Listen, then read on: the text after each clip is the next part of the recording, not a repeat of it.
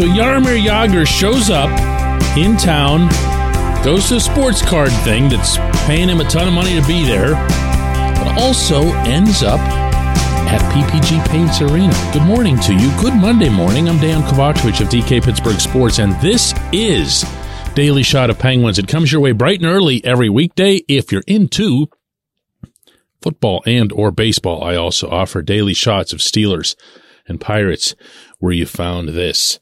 Number 68, along with numbers 77 and 35, if you can believe that. And no, I'm not talking about Tristan Jarry. Paul Coffey and Tom Barrasso, of all people, were out at the Expo Mart in Monroeville as part of a big show. And they have to pay big dollars to get big names so that people can come out and spend big money on their cards. And I'm sure it all works out for them math-wise. But as long as Jagr was in town, and by the way, all of this was unannounced except for the card appearances. There wasn't any sort of media access or any sort of hype train or whatever else attached to it. Jagr and Kevin Acklin, who've been communicating for months regarding his future with the franchise. I'm not sure where the great way is to word that. What the relationship between the team and a true great of the team is going to be for years to come and into perpetuity. I'm sure that's not how they described it in their communications, particularly knowing Jaromir's continuing grasp, or lack thereof, of the English language. So that bridge was already being built. Acklin, who is the president of business operations for the team, and really the highest ranking person in Pittsburgh, when you consider that the Fenway Sports Group doesn't have anybody here permanently, is a local lifer and worshiped the ground that Jaromir skated on. So he was the one that reached out, took this initiative, and Jaromir has obviously embraced it. If you've seen any of the photos that have come out of there, and again, none of them through any official organ, like the Penguins aren't putting stuff on their team page or their team social accounts. The best photos, in fact, are on Acklin's personal Facebook page, as well as on Jaromir's Instagram page. But you see him sitting there at his at a stall that's got his nameplate over it in the actual Penguins locker room with a 68 jersey that was put together by somebody. Fittingly enough, the alternate sweater that was used this past season at times with I always used to refer to it as the corporate row pigeon. I don't know what other people call it. You know what I'm talking about, the design from the 90s. Next to the stall, there was a framed newspaper, coverage of which I was a part from the Post-Gazette of the morning after he beat the New Jersey Devils in the playoffs. And I do mean he beat the New Jersey Devils. And he's smiling, he's laughing in all these pictures. There are a couple of videos. You can see that he's genuinely enjoying himself. He is. And for those of you who've been following my coverage, whether in written or spoken form for years now, you'll know that I use this line about him all the time. He is an overgrown child. I've said this many times to his face. There are some people, and I'm sure you have them in your life, who just never grow up. That's who Jaromir Jagr is and who he's always been, and I have no doubt whatsoever who he'll always be. So when he's there and he's checking out the Ring of Honor and he's seeing Scotty Bowman and Badger Bob Johnson and all of the players with whom he played, including Coffey and Barrasso, and won championships, I'm sure it has a very real impact on him. Look, things didn't go great.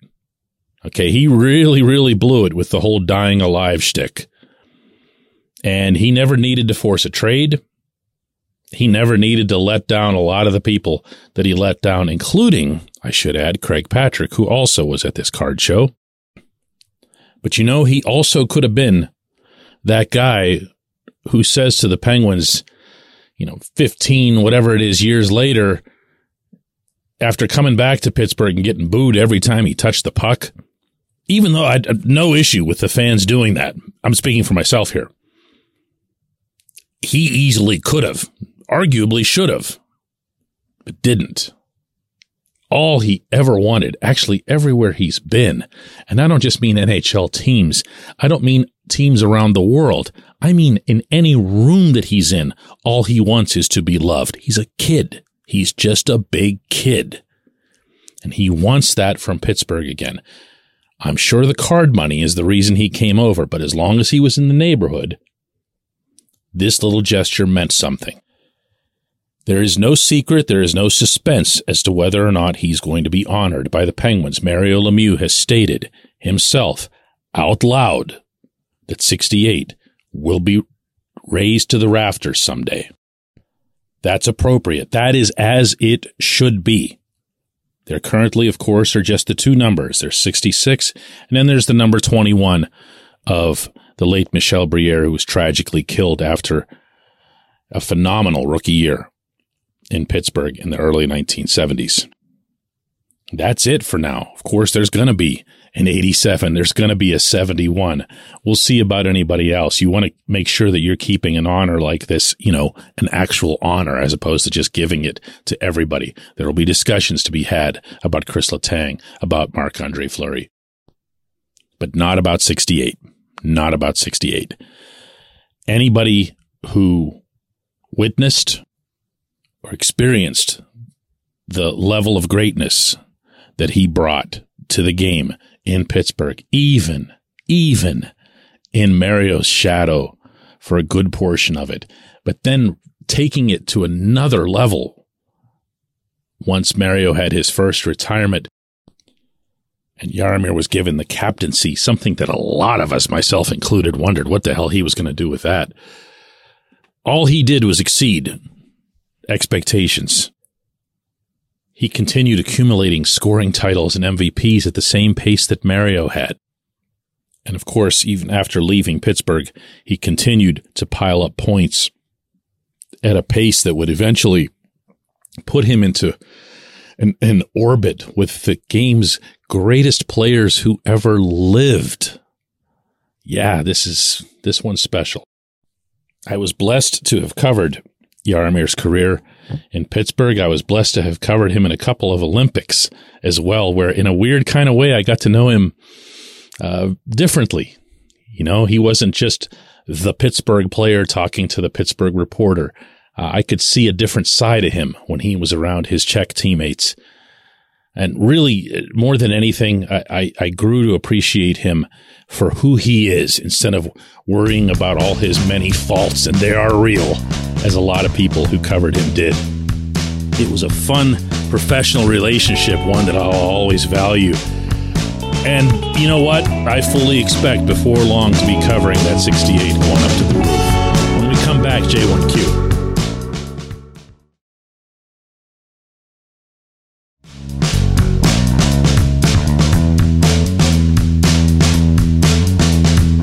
Today's J1Q comes from TJ Neese.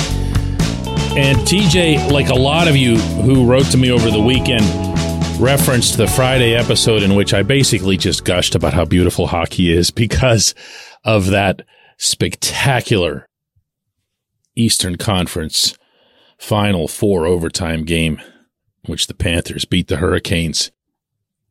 So it's safe to say that TJ's speaking for a lot of listeners here when he says, DK, I also love great hockey, even when I don't follow either of the teams involved. I said to my wife about 10 minutes into this game, this is what playoff hockey should look like, and she agreed. That said, I couldn't last the whole game, and I fell asleep after the second OT. And I heard a bunch of that, too, because, nature takes over. And there's also part of you, TJ, when you're watching one of these things, you think they're never going to end. So when game 2 comes along, and of course, Panthers and Hurricanes go to overtime yet again, it was borderline stunning that Matthew Tkachuk scored again as early as he did, because you're just sitting there braced for it. They're just going to do this again. In fact, it's even more likely you'd think that they'd do it again because they've got less energy to defend. And that's been where most of these teams, plural, energy has been invested. They are defending so hard. I know I'm going to tick off people when I say this because there's people right now that are just ready to bash Mike Sullivan for no reason at all, let alone legitimate reasons, which do exist. But this is what his brand of hockey looks like when it's being executed. It should look like something that Pittsburghers would appreciate because the last time you did see it getting executed around here, it was being followed by parades. It's aggressive. It's in your face. It is physical, just because he didn't want to play Ryan Reeves and have him chasing people around for fights and going to the box and everything else. And by the way, no other team that's had Reeves before or since has ever held on to him for very long either, I should point out. But Sullivan has valued very much so physical hockey. He wants to see 2, 3, even 4 sticks in a pile fighting for the puck. Who does that remind you of in these playoffs? That's the Panthers. That's what they do. They have bigger dudes who can skate, who get in there, who knock people around and get the puck. And they're not running around chasing hits either. They're doing it with a purpose. Now, if you want me to levy a legitimate criticism of Sullivan, it's that he has someone like that currently on his roster and does not utilize him properly, and that's Drew O'Connor. I'd say that whether or not O'Connor was over in Finland right now scoring a bunch of goals, which really probably ought to be the subject of an episode at some point this week. O'Connor's got hands. O'Connor can do stuff, scoring-wise, skill-wise. But more than anything else, he's a human forecheck. I've actually shared that exact terminology with him. He goes in, whether it's a corner or just straight onto the end boards, like a wrecking crew. He demolishes some things, and then he comes out of there with a puck because, again, he's not looking just to make some kind of splash with a big hit. He's looking for the puck. He's looking for possession. And more often than not, he gets it. And that kid's getting 8 minutes of ice time a night, and that is not okay. And that is on Sullivan. So I'm not, whenever I talk about most things, you'll hear some version of a gray in there because the world isn't all that black and white. And neither is this head coach.